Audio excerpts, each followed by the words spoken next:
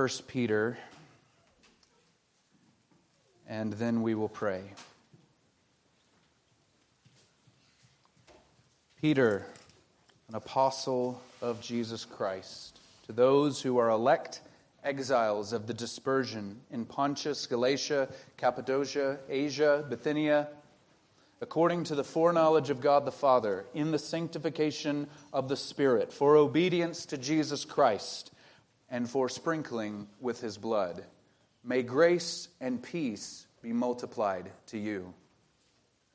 Father, thank you for this opportunity to examine such an astounding text and to consider how you, Father, Son, and Spirit, work together, plan, contrive together to accomplish our salvation. Please give us the clarity that we need in our minds. Clear away from us our distractions and the things that we bring into this room that cloud our judgment, that cloud our heart and cause great concern or consternation, but that nonetheless detract from the glory that we must render to you in view of what you have done, even beginning before the foundation of the world. Please strengthen our unity today as we examine hard truths, glorious truths, encouraging truths, majestic truths that can impart both grace and peace to us. I pray that you would nonetheless unify us as a people.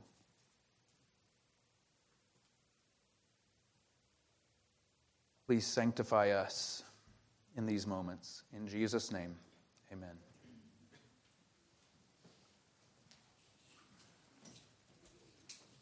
Last week we considered the idea or the heading of being elect exiles, that we are chosen by God and we are also exiles. So we belong in one sense with God in heaven. We belong with God in relationship with Him, but nonetheless we are here on earth.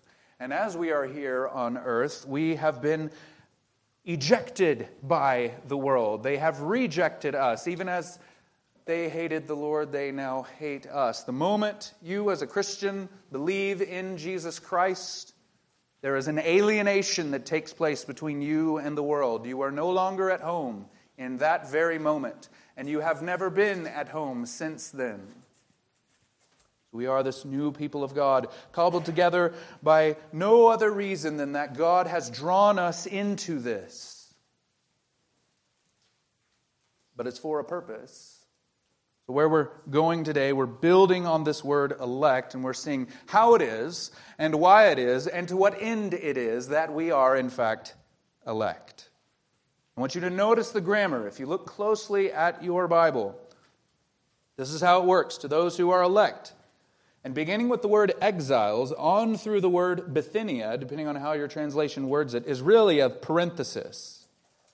So it's those who are chosen, exiles in all these places, and then the rest of verse 2 explain or expound on the word elect. So for these first two verses, the word elect is the most important word. It is the hinge, if you will, that all the rest hangs on. And it in many ways sets the tone for the rest of the book, the letter, as it were. So think of it this way. If you're not following along in the notes, here's what this flow is. It's a very simple outline, very, very simple, and it flows directly from the text, following the ESV's wording. Elect according to the foreknowledge of God, the Father. Elect in the sanctification of the Spirit. Elect for obedience to Jesus Christ. And elect for sprinkling with His blood. And therefore, grace and peace are ours and can be multiplied to us. But first, before we dive into more speaking on the doctrine of election, we must discuss the priority of love in the body of Christ. It is highly irregular for me to read a passage right before we get into the exposition that has little to do, at least exegetically, with the text at hand. But I'm going to read one, at least, this morning.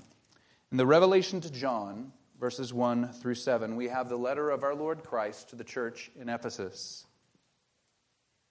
To the angel of the church in Ephesus write, the words of him who holds the 7 stars in his right hand, who walks among the 7 golden lampstands.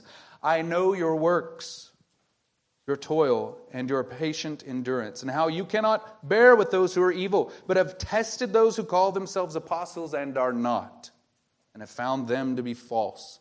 I know you are enduring patiently and bearing up for my name's sake, and you have not grown weary. But this I have against you, that you have abandoned the love you had at first.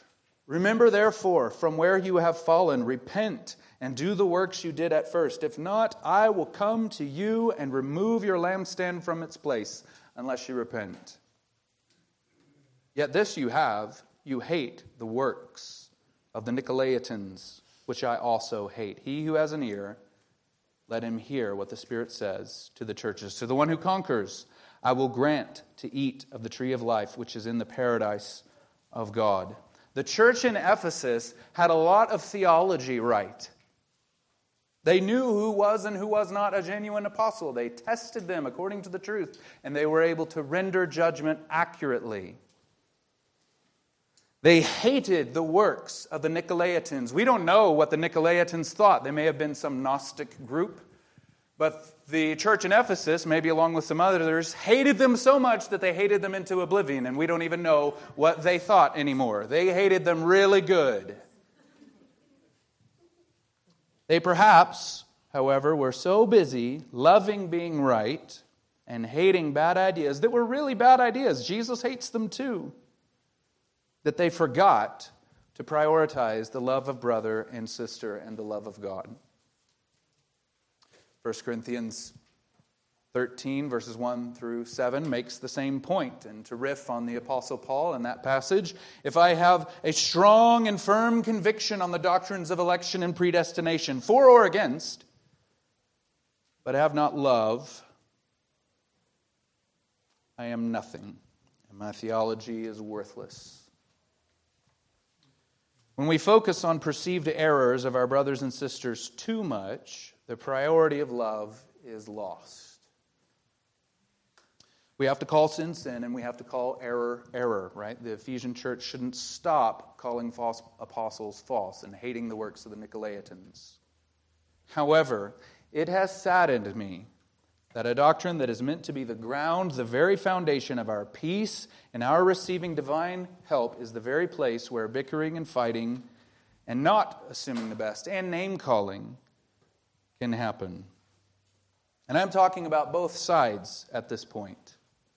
I think most of you now, or at least those of you who are members or attenders here, know what my theological leanings on these matters are regarding election. But I've been just treated so poorly in the past by those who disagree.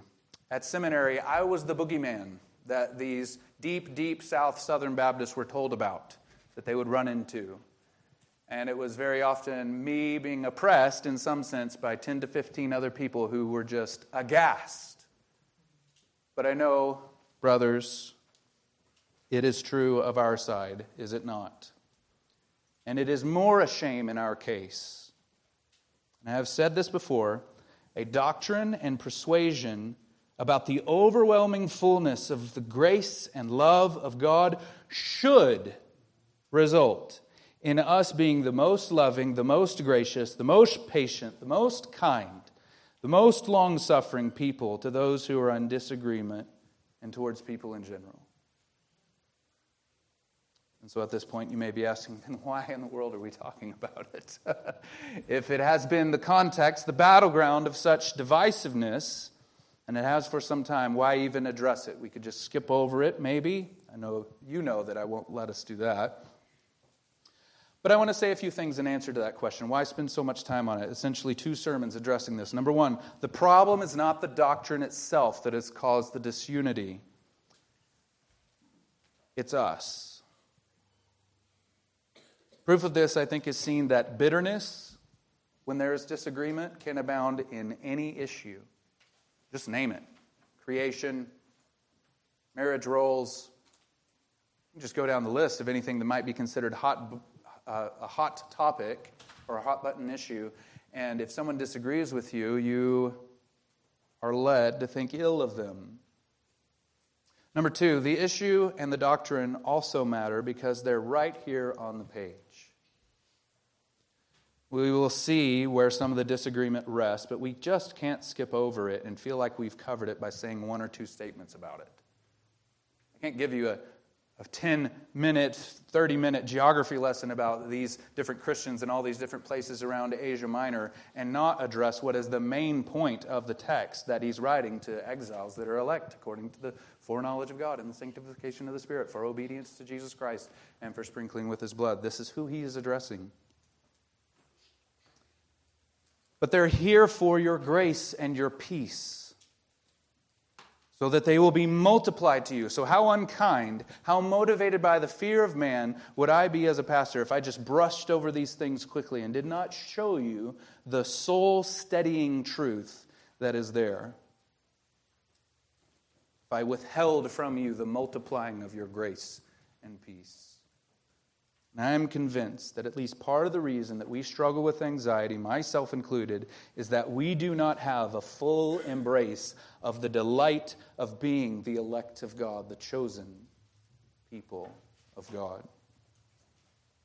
I hope, this is to those of you who are members or long-term attenders, I hope that I have demonstrated to you, many of you for now 3 years, that I'm trying to say just what the text says. And obviously no less than what the text says. I want to show you my work as much as I can. I'm not willy-nilly changing the game here and trying to bind your conscience to something that is not in the text. I don't want to do that. And I think, not to put it too strongly, I've labored in such a way to merit some level of trust from you. You must search the Scriptures to see if what I'm saying is true. But as Paul encourages Timothy, I think it's possible to labor or work diligently to show yourself as one approved, rightly handling the word of truth with no need to be ashamed. I think that's possible, even as we come to difficult things. And then 3, this is the third reason why we can't avoid this. We as a church actually have a doctrine of election. This is in the Baptist Faith and Message 2000. Here is Article 5, at least the first half. Election is the gracious purpose of God according to which He regenerates, justifies, sanctifies, and glorifies sinners. It is consistent with the free agency of man and comprehends all the means in connection with that end. It is the glorious display of God's sovereign goodness, and it is infinitely wise, holy, and unchangeable. It excludes boasting and promotes humility. So, we have it as a doctrine. I want to clarify one last thing before we jump in. I said last week, you must have a doctrine of election. And we say, as a church and as Baptists, that God's election is consistent with the free agency of man. And that is where there is room for debate and disagreement. How is it the case? And how is it so that God's election is consistent with the free agency of man? But differences of opinion about what that means and how that works does not change that God elects. He chooses. We are, as the bride of our Lord Jesus Christ, elect according to the foreknowledge of God, the Father, elect in the sanctification of the Spirit, elect for obedience to Jesus Christ, and elect for sprinkling with His blood. So let's look at the first of these. Elect according to the foreknowledge of God. And I want to make a note, God the Father. I want to make a note about that statement, God the Father. I mentioned this last Sunday night as we discussed the message. God is introduced to us in 1 Peter almost exclusively, I can't find an exception to this, as it relates to Jesus Christ. He is revealed as Father of our Lord Jesus Christ. And this is very important for your Christianity. You do not know God generally. You can have no access to the God who is there directly, unless what you mean is directly through Jesus Christ. He insists now to be known only in and through the person of His Son, Jesus Christ. He's revealed as Father Who is the one true God? The Father of our Lord Jesus Christ. That's what it means. That narrows the way, understand. People can say they believe in God all they want. But if your approach to Him, if you're availing of yourself of His benefits, or however you would think about your being spiritual, if it is not in and through the person of Jesus Christ and His work, you don't know God. We need to help people understand that. So just a reminder as to the grammar, this is how it's working. The word elect is the key, the hinge, and it follows through to each of these statements about how it is. The modifiers are all in verse 2. Now, this is where the rub is. What does foreknowledge mean? What is foreknowledge? As we are elect, we are chosen according to it. So meaning that in some sense, this foreknowledge, whatever it is deeper, more causal. The foreknowledge in some sense causes the election. When God is the subject, the word as a noun and a verb is used 5 times in the New Testament. 1 in Acts, twice in Romans, and twice in 1 Peter. So in Acts chapter 2, verse 23, this Jesus, delivered up according to the definite plan and foreknowledge of God, you crucified and killed by the hands of lawless men. Romans 8:29, for those whom He foreknew, He also predestined to be conformed to the image of His Son. Romans 11, verse 2, God has not rejected His people whom He foreknew. And then our text today, and then 1 Peter 1, 20 through 21. He, referring to Jesus, was foreknown before the foundation of the world, but was made manifest in the last time for the sake of you, who through Him are believers in God, who raised Him from the dead and gave Him glory, so that your faith and hope are in God. So these are not the only 5 places in the Bible where the concept of election or predestination or foreknowledge, God's knowing it, are addressed. There are other words. There are more words in that bucket. But we're dealing with this one today. So what does foreknow or foreknowledge mean? It's actually a simple word. All it means is to know beforehand. That's in the verb form. And in the noun form, it means something like this: long-standing knowledge, or a very old and intimate knowledge. So that's what it means, but that doesn't help us a whole lot. I mean, you can even render that from the English that's there. So what is foreknown? What is the thing that is foreknown? That's the question. It says, according to His foreknowledge, but what is the thing? What is the object of this knowledge? This is another place where there is disagreement.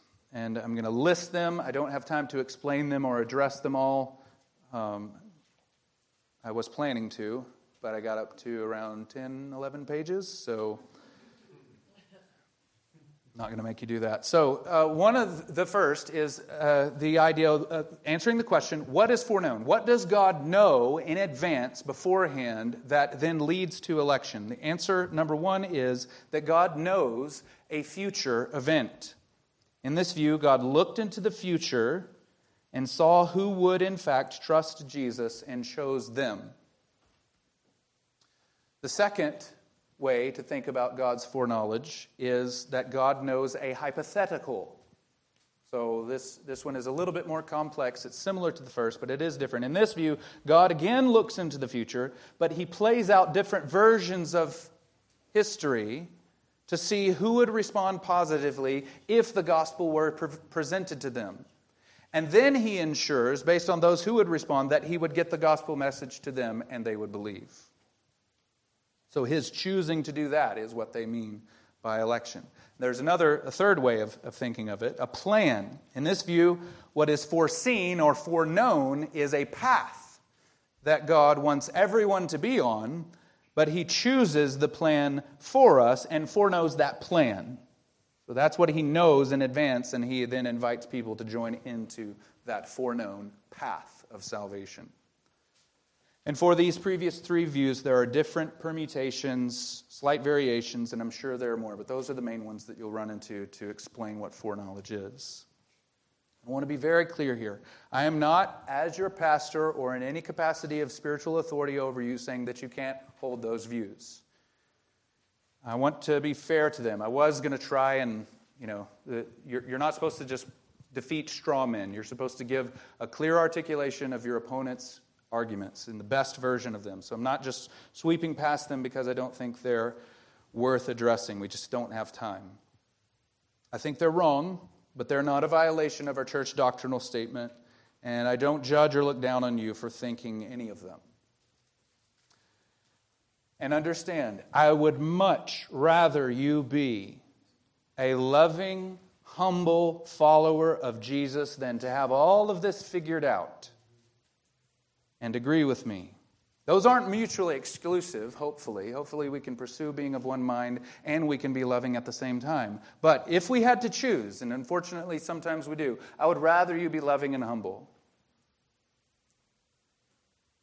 Again, we could just think of 1 Corinthians 13, right? What does it matter if we got it all figured out, if we don't love our brother? Kind of invalidate our witness anyway? Now, I, as your friend, not in a capacity of spiritual authority over you in any sense, or as your pastor, are going to critique that, but I, as your friend and your brother, may try to show you how much more joy and peace and grace can be yours, and a multiplying of all those things can be yours if you embrace the answer I'm about to give. And again, I hope you can understand that what's at stake here is not just some nuanced debate about some odd, nuanced, sidelined doctrinal issue. We are right up against the very mystery of God with this question. What does God foreknow when the Bible speaks about this way? I think it is clear that in the places this word is used, that what is foreknown is a person or persons. If you want to look back up, or I know I didn't give them to you in the handout, in the 5 different places where this is used, Jesus is the one who is foreknown. And then in Romans 8, whom he foreknew.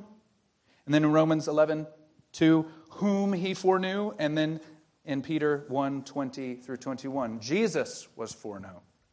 It seems that when the Holy Spirit inspires a biblical author to use this word where God is the subject, that the object of the foreknowledge is a person or persons, a group of people or individuals.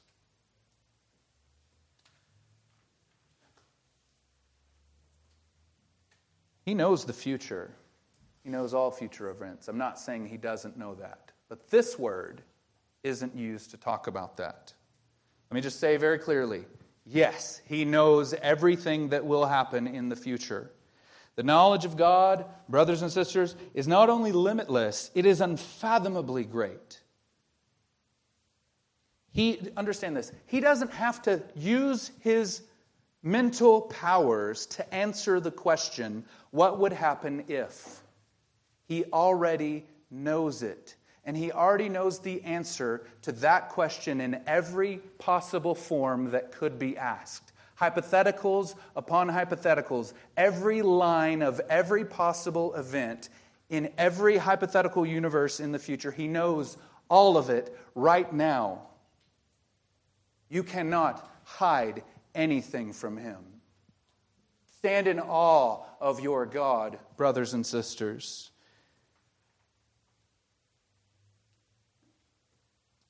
And if you do not believe in Christ today, dear friend,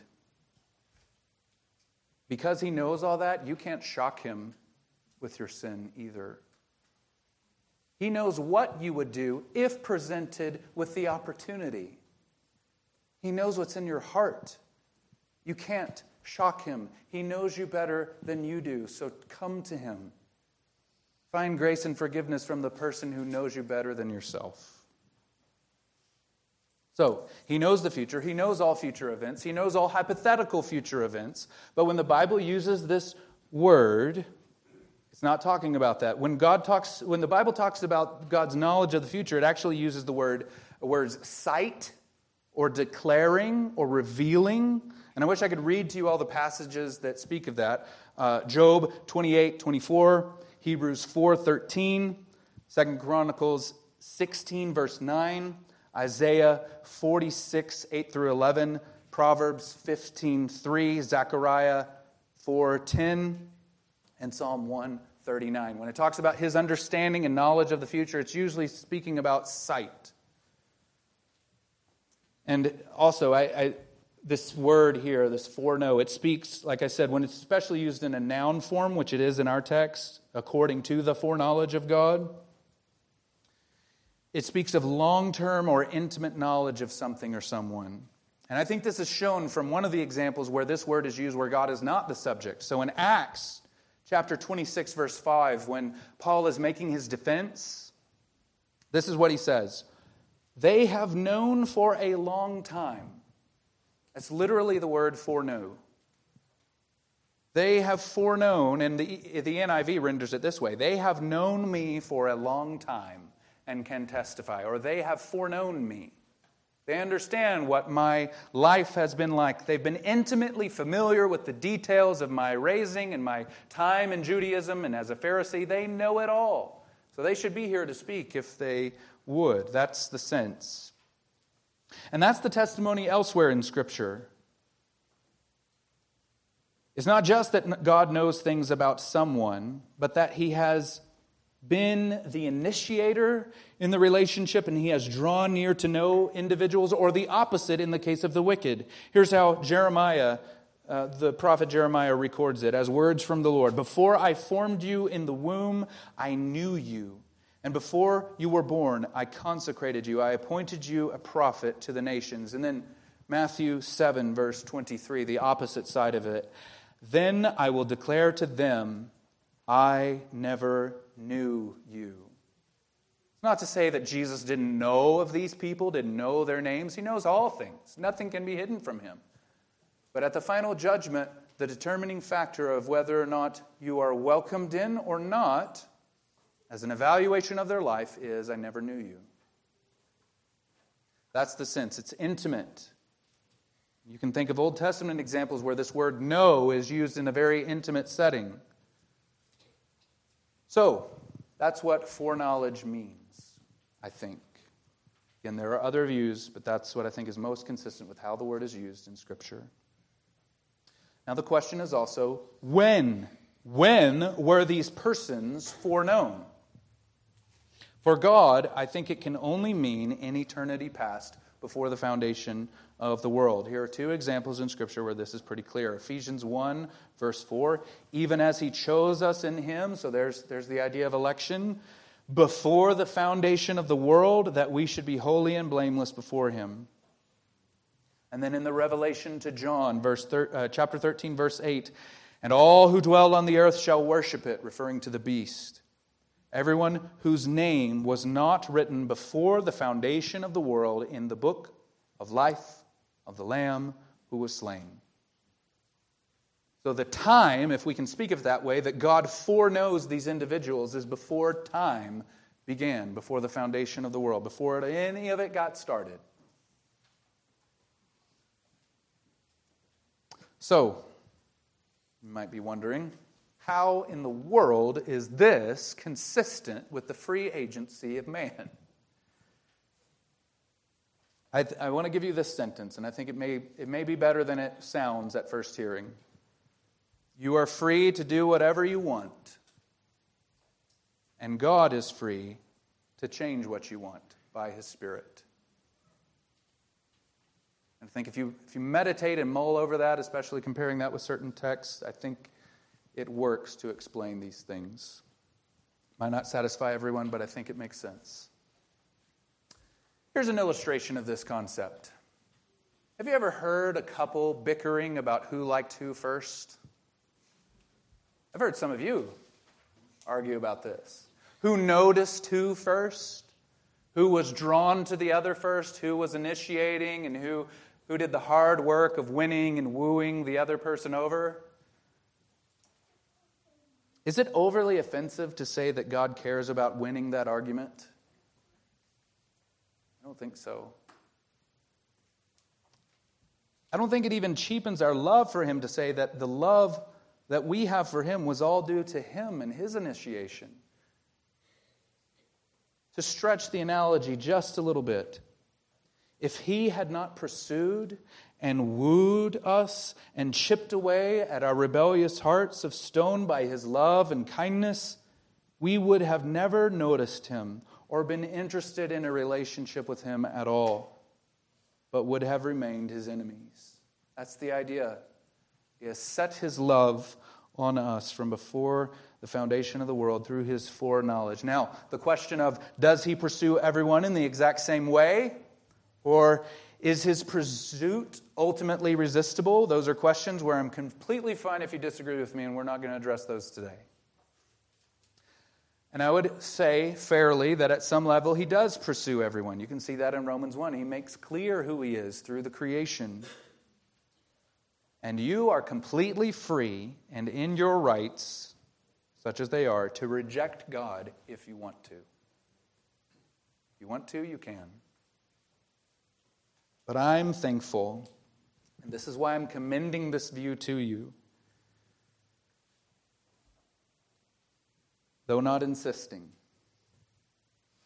that God ensures by his Spirit that those he has given to the Son will inevitably turn to Christ in love and willing embrace of his pursuit.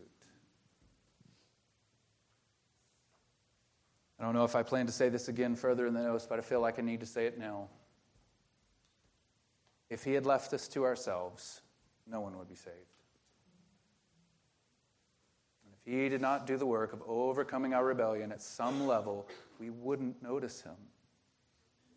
We would not be warmed to his affection. So, elect also in the sanctification of the Spirit. So that was all about foreknowledge. You might be looking at the clock and feeling some level of concern because we have a lot of ways to go, but we had to spend the majority, much time on foreknowledge because that's where the debate rests in many ways. Now, this statement, elect in the sanctification of the Spirit, begins to answer the question of how it is that God's election, according to his foreknowledge before the foundation of the world, begins to show itself in real time. What happens in real time as a result of God's election? Well, that person begins to will and do according to the work of God in us. This is how Paul speaks about it in Philippians chapter 2, verses 12 through 13, regarding even in the life of believer. Therefore, my beloved, as you have always obeyed, so now, not only as in my presence, but much more in my absence, work out your salvation with fear and trembling, for it is God who works in you, both to will and to work for his good pleasure. The Spirit is active in setting us apart for the work of God. And I think that's the meaning that we should take the idea of sanctification. It does not only mean purity of action on our part, doing God's will, but it also means being set apart for that very thing, consecrated for the purposes of God. Both holiness and consecration. It's almost, I should rather say, it is always, I think, often a criticism of the view that I've been committing that this seems arbitrary, or random, or like a heavenly lottery ticket. And if it were only God the Father at work in his foreknowledge before the foundation of the world, then you would be right. But God the Father's election, according to his own foreknowledge, as mysterious and as controversial and hard to swallow as that may be, yet works itself out in real time by the Spirit. So it is not arbitrarily set. God's election, on the basis of his foreknowledge, sets things in motion. It plays out in real time. And the primary player, the one who brings to pass the dictates of the unchangeable decrees of God, is the Spirit. The most misunderstood person in the Bible. If I've not already lost you through offending you, understand that this choosing is not an automatic thing. I want to be very clear here. It would be impossible for this to happen, but understand what I'm saying. If the Father elected according to his foreknowledge, and the Spirit and the Son did nothing in line with that, then no one would be saved. It has to bear out in real time by the Spirit to consecrate and sanctify you, or else the dictates of God's election and foreknowledge mean nothing. You must stand in awe, right? This is the main gist of this text, that it is all of God, every person in the Trinity, working hard together, moving heaven and earth to save you. You must stand in awe of the perfect unity of their purpose, of His purpose.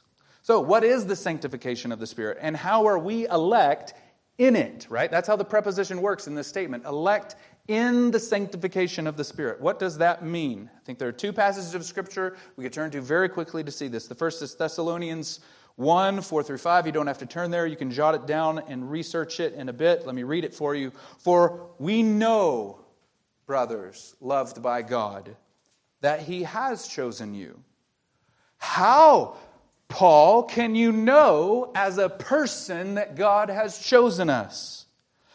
Because our gospel came to you, not only in word, but also in power and in the Holy Spirit with full conviction. That is the evidence. You know what kind of men we prove to be among you for your sake. That's how Paul knows that God has chosen them before all time in the hidden counsels of God, because you responded to the gospel. You responded with full conviction in the Spirit. Conviction for the truth of the gospel and conviction to repent of sin. And also 1 Corinthians 6, verses 9 through 11. Or do you not know that the unrighteous will not inherit the kingdom of God? Do not be deceived. Neither the sexually immoral, nor idolaters, nor adulterers, nor men who practice homosexuality, nor thieves, nor the greedy, nor drunkards, nor revilers, nor swindlers will inherit the kingdom of God. And such were some of you. But you were washed. You were sanctified. You were justified in the name of the Lord Jesus and by the Spirit of our God. This is what He does to accomplish the dictates of God's election from before all time. According to His foreknowledge, the Spirit comes and invades your life to consecrate you to the service of God through personal holiness and through love of one another. Being chosen by God is not a random act of God's inscrutable will just to pick some for heaven and pass over others. The first and foremost result of this mysterious act of God is to be holy. So, just throw that in the mix in your fairness evaluation of God's actions. A lot of people may want the benefits of heaven and eternal life and to escape hell, but many of those may not be very interested in living a holy life. But that's what we're elect for. Heaven is just at the end. What we are voluntold to as the people of God is nothing less than a crucifixion of the flesh and dying to self and being a slave of the righteousness of God. That is painful, that is arduous, and it is so costly, but it is so worth it. But I promise you, it doesn't seem that way to the natural person. You can just see this in 1 Corinthians 1. The natural person doesn't accept the things of the Spirit because they are spiritually discerned. This is why we cannot present union with Christ as something that just speaks of eternal benefits in heaven. It means obedience now, costly, painful. You might have to die, and every day you'll have to die to yourself. You want that?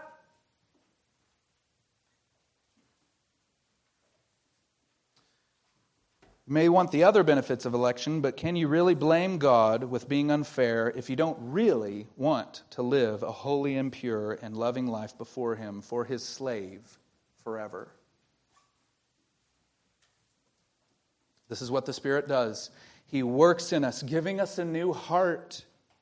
This is a great and precious promise of the new covenant. I will write my law on their hearts. I will take out your heart of stone and give you a heart of flesh so that you will want to do the commands of God, so that we will, of our own will, and out of joy, serve Him. Now, the question is, can we do that without the Spirit? Can we even want to do the will of God and want a heart that would want to do the will of God on our own? I can understand why some of you may want me to say yes, but as much as I struggle myself to have the right set of motivations in doing the right thing and to avoid the motivations to do the wrong thing, I know that to have that right set of affections and will and motive is all of God. This is what Paul means when he says, "What do you have that you did not receive?" No one can say Jesus is Lord except by the Holy Spirit. It is God, the Spirit, who works in us both to will and to do His good pleasure. It must be you. It must be your will to obey God. It must be from your volition that you believe in Him. But can you get to that place without the sanctification of the Spirit? I say no. I'm not trying to bludgeon you if you disagree. Knowing myself and being painfully aware of where I still need to grow, I can't see it. Can't see it. Elect for obedience to Christ. So if it wasn't clear enough with the sanctification of the Spirit, here's how the verse literally would be rendered. Elect into obedience and sprinkling with the blood of Jesus Christ. That point that we were talking about being set apart for the service of God, becomes even more clear. Obedience to Jesus. That puts a much, much finer point on what it means to be a Christian and what Christianity is than just believing in God and believing there's a place for you in glory one day. The Christian life is obedience to Jesus Christ from faith. And obedience even covers the idea of faith. Coming to Him and believing in Him as He commands us, following in His dictates and His teaching as He commands us. This is what we are elect to. This is clearly, as it's worded in the text, setting for us the end goal of election. And this is highly clarifying and a corrective for seeing God's election as unfair. You are not just a random few who hit the jackpot of a heavenly blessing. You are being conscripted like a draft to enter the service of the Lord, and more specifically for obedience to Jesus Christ.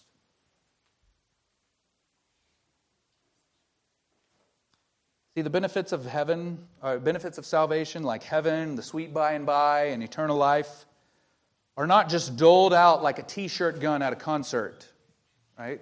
Not like a bingo game or bread being thrown into the stands of the Colosseum.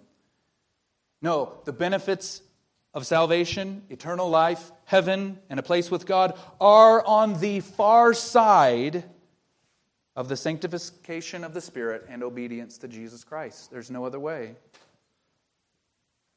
This is super, super clear in Romans 8, verses 28 through 30.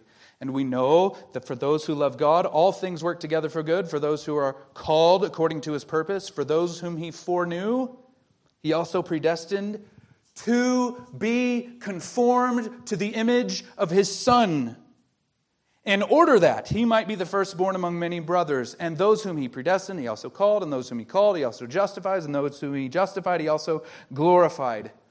The purpose of this is to conform you to the image of Jesus Christ. That's the goal. That's why you are saved. We can speak about salvation in terms of redemption or restoration or getting things back to where they should be, and those are fine and true, but they're very, very vague. Salvation, the purposes of God, is nothing less than conforming you, His people, into the image of Jesus Christ. And it has always been that way. Understand, that's why you are going to heaven. If you believe in Jesus. It is so that you will obey Jesus forever. It is so that you will be progressively conformed into His image forever. That's why there's a place prepared for you. It's not the other way around. Now, please understand, if you have any sense right now, either through doubts or through asserted will, that you are not in Christ. Do you want to be welcomed into the kingdom of God at the end of the age? And let me say this to you. Do not worry about being elect. Set that aside. The conditions for entering the joy of the Father is joyful submission to and obedience to Jesus Christ. So, submit yourself to Him and seek Him. And I worked the hardest to craft this next sentence. I spent hours trying to get this right. Multitasking, of course. But I worked a long time to get this right, to say it to you just in this way. If you will but submit yourself to the sanctification of the Spirit and obedience to Jesus, then God will take care of electing you. Or maybe even more basic, if you will but humbly and repentantly ask the Lord to give you His Spirit so that you can be sanctified and have a will to obey Jesus, then God the Father will take care of the election and predestination stuff in your case. You can't really force Him to elect you, but that's close enough that from our perspective in time, there's really no difference. In John 3, Jesus says this, or it could actually be John the Evangelist. He who does not believe is already condemned. So from right now, this perspective, this moment in time, if you are not believing in Christ, you're condemned. The verdict has already been rendered. But through trust in Jesus, you reverse that verdict. This is seen also, the way that God, an eternal being, relates to us in time. He tells Moses his will is condemnation, to destroy all the people. Here's what I'm going to do. You stand over there. I'm going to destroy them. I'll start over with you. Moses says, no, don't do that. God knew from before all time that that's exactly how it was going to play out. But Moses had to enter into the intercession for it to be accomplished. So enter in for the intercession of your own soul. Even if God were to say to you, right this moment, I have not elected you, you could pray and yearn and desire, God, elect me, and His response would be yes. Because that would mean repentance and faith. This is how He deals with us in time. And if that just confused the heck out of all of you, I'm sorry. But turn to Christ. Anyone who comes to Him, He will by no means cast out.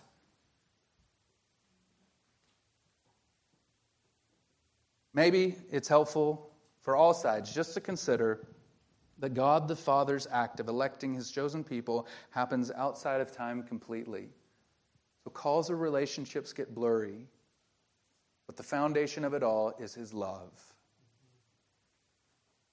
Elect for sprinkling with His blood. I think, brothers and sisters, this finally slams the door on the whole fairness discussion. Again, this is not...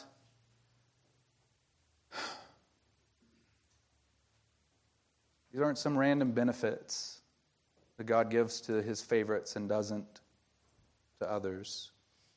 We must consider, what did it cost? What did it cost God to elect His chosen people? It's not just some random act of God. It's not a heavenly lottery or a cosmic bingo game. When God the Father elected His people according to His foreknowledge, the death of His Son became inevitable. You realize what it cost Him to decide to save you? The Father, who owns everything by right, lost and gave up more than anyone could ever lose or give up to authorize Himself to elect you. Because He chose you, He crushed His Son. Because He destined that you would be obedient to Jesus forever, He had to give His Son up for slaughter. There's no other way. Our free will got us into this mess. And only love like that, only love like the Father has, by the death of His Son, which we were not wise enough, we were not repentant enough to ask for, can get us out of it.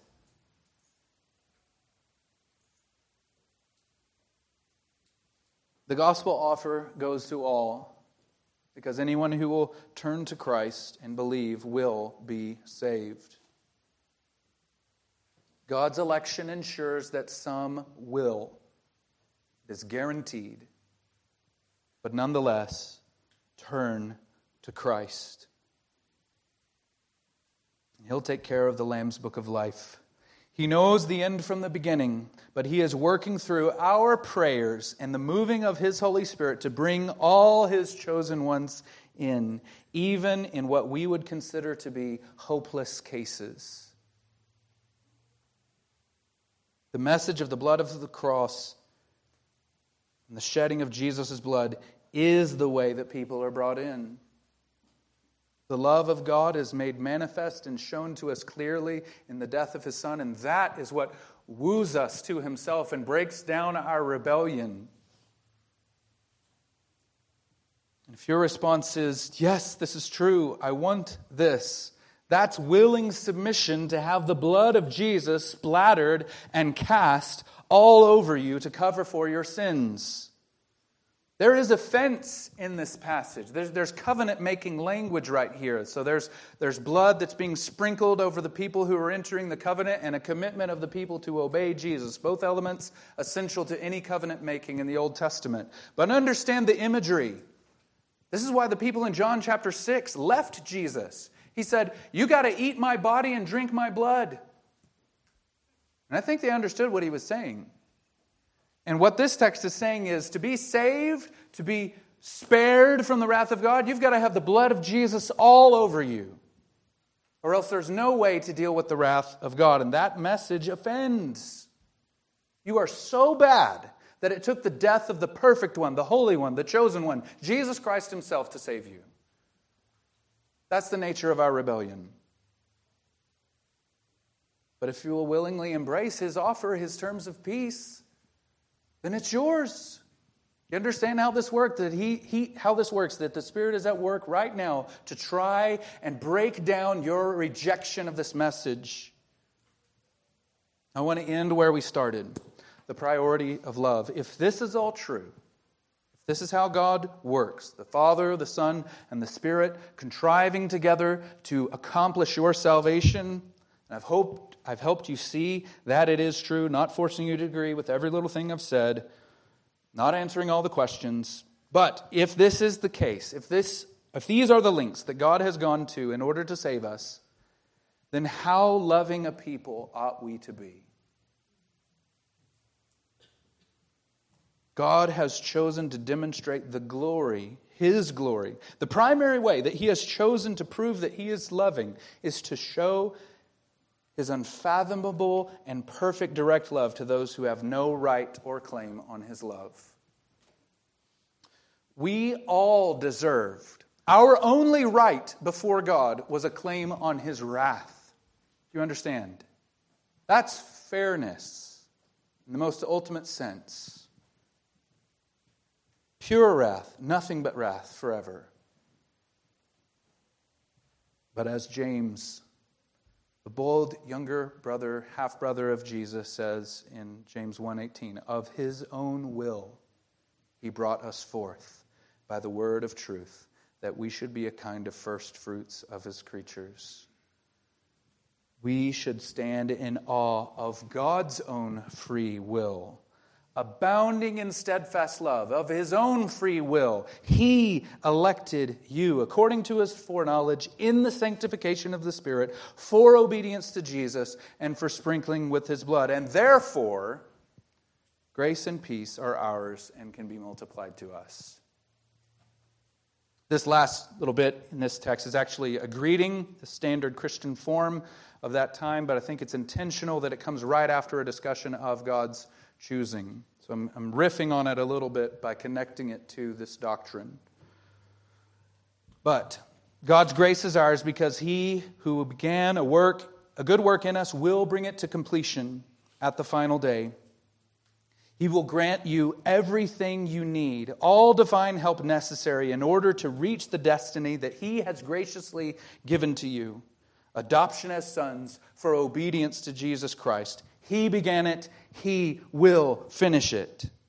God's grace is ours because God cares about His glory. As the children of Israel were eventually led safely into the promised land, so you will be brought safely home, being kept by the power of God. Because it's for His name's sake, He will surely accomplish it. God's peace is ours because while we are so fickle and fragile, He is not. His strength and indomitable will has been on our side for our good from before the foundation of the world, brothers and sisters. Do you realize how terrifying it is if it is all up to us? Yet we can rest and have peace in our hearts because He also preserves me in such a way that without the will of my heavenly Father, not a hair can fall from my head. Indeed, all things must work together for my salvation. He is saving you, dear brother and sister. This is the drama that is playing out in your life, His salvation.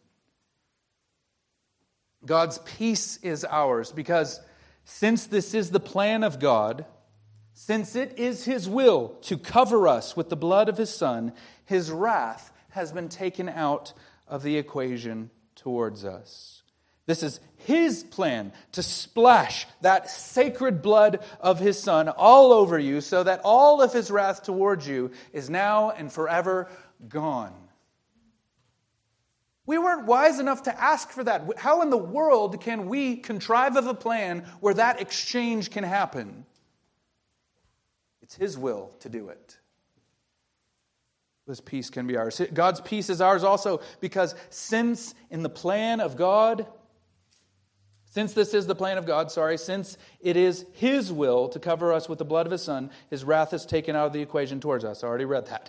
God's grace can be multiplied to us because His heart towards us is not up there in heaven waiting us to get our act together. He comes to us in our need. This is the way that James encourages people to pray for wisdom, that He gives to all without finding fault. He isn't offended by you asking for wisdom because you're foolish when you're asking for wisdom. You're admitting that you need wisdom, so He doesn't take offense at you asking for wisdom. This is how it works with His grace. If you acknowledge that you need His grace and you need His benefits, you need everything from Him, that you have no adequacy in yourself, He gives it. The meek shall inherit the earth. The only qualification for grace is acknowledging to the Lord your need of it.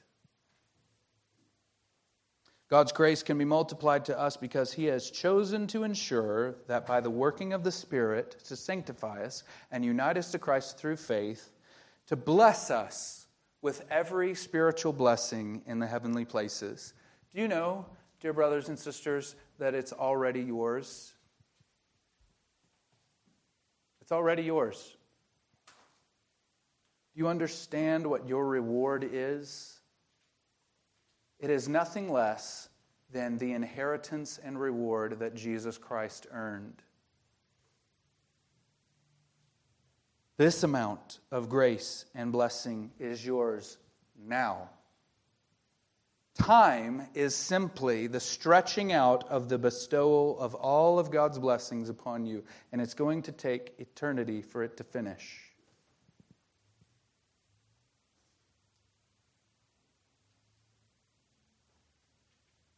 God's peace can be multiplied to us because we are liberated to show unfathomable forgiveness, grace, kindness, love, and mercy to others.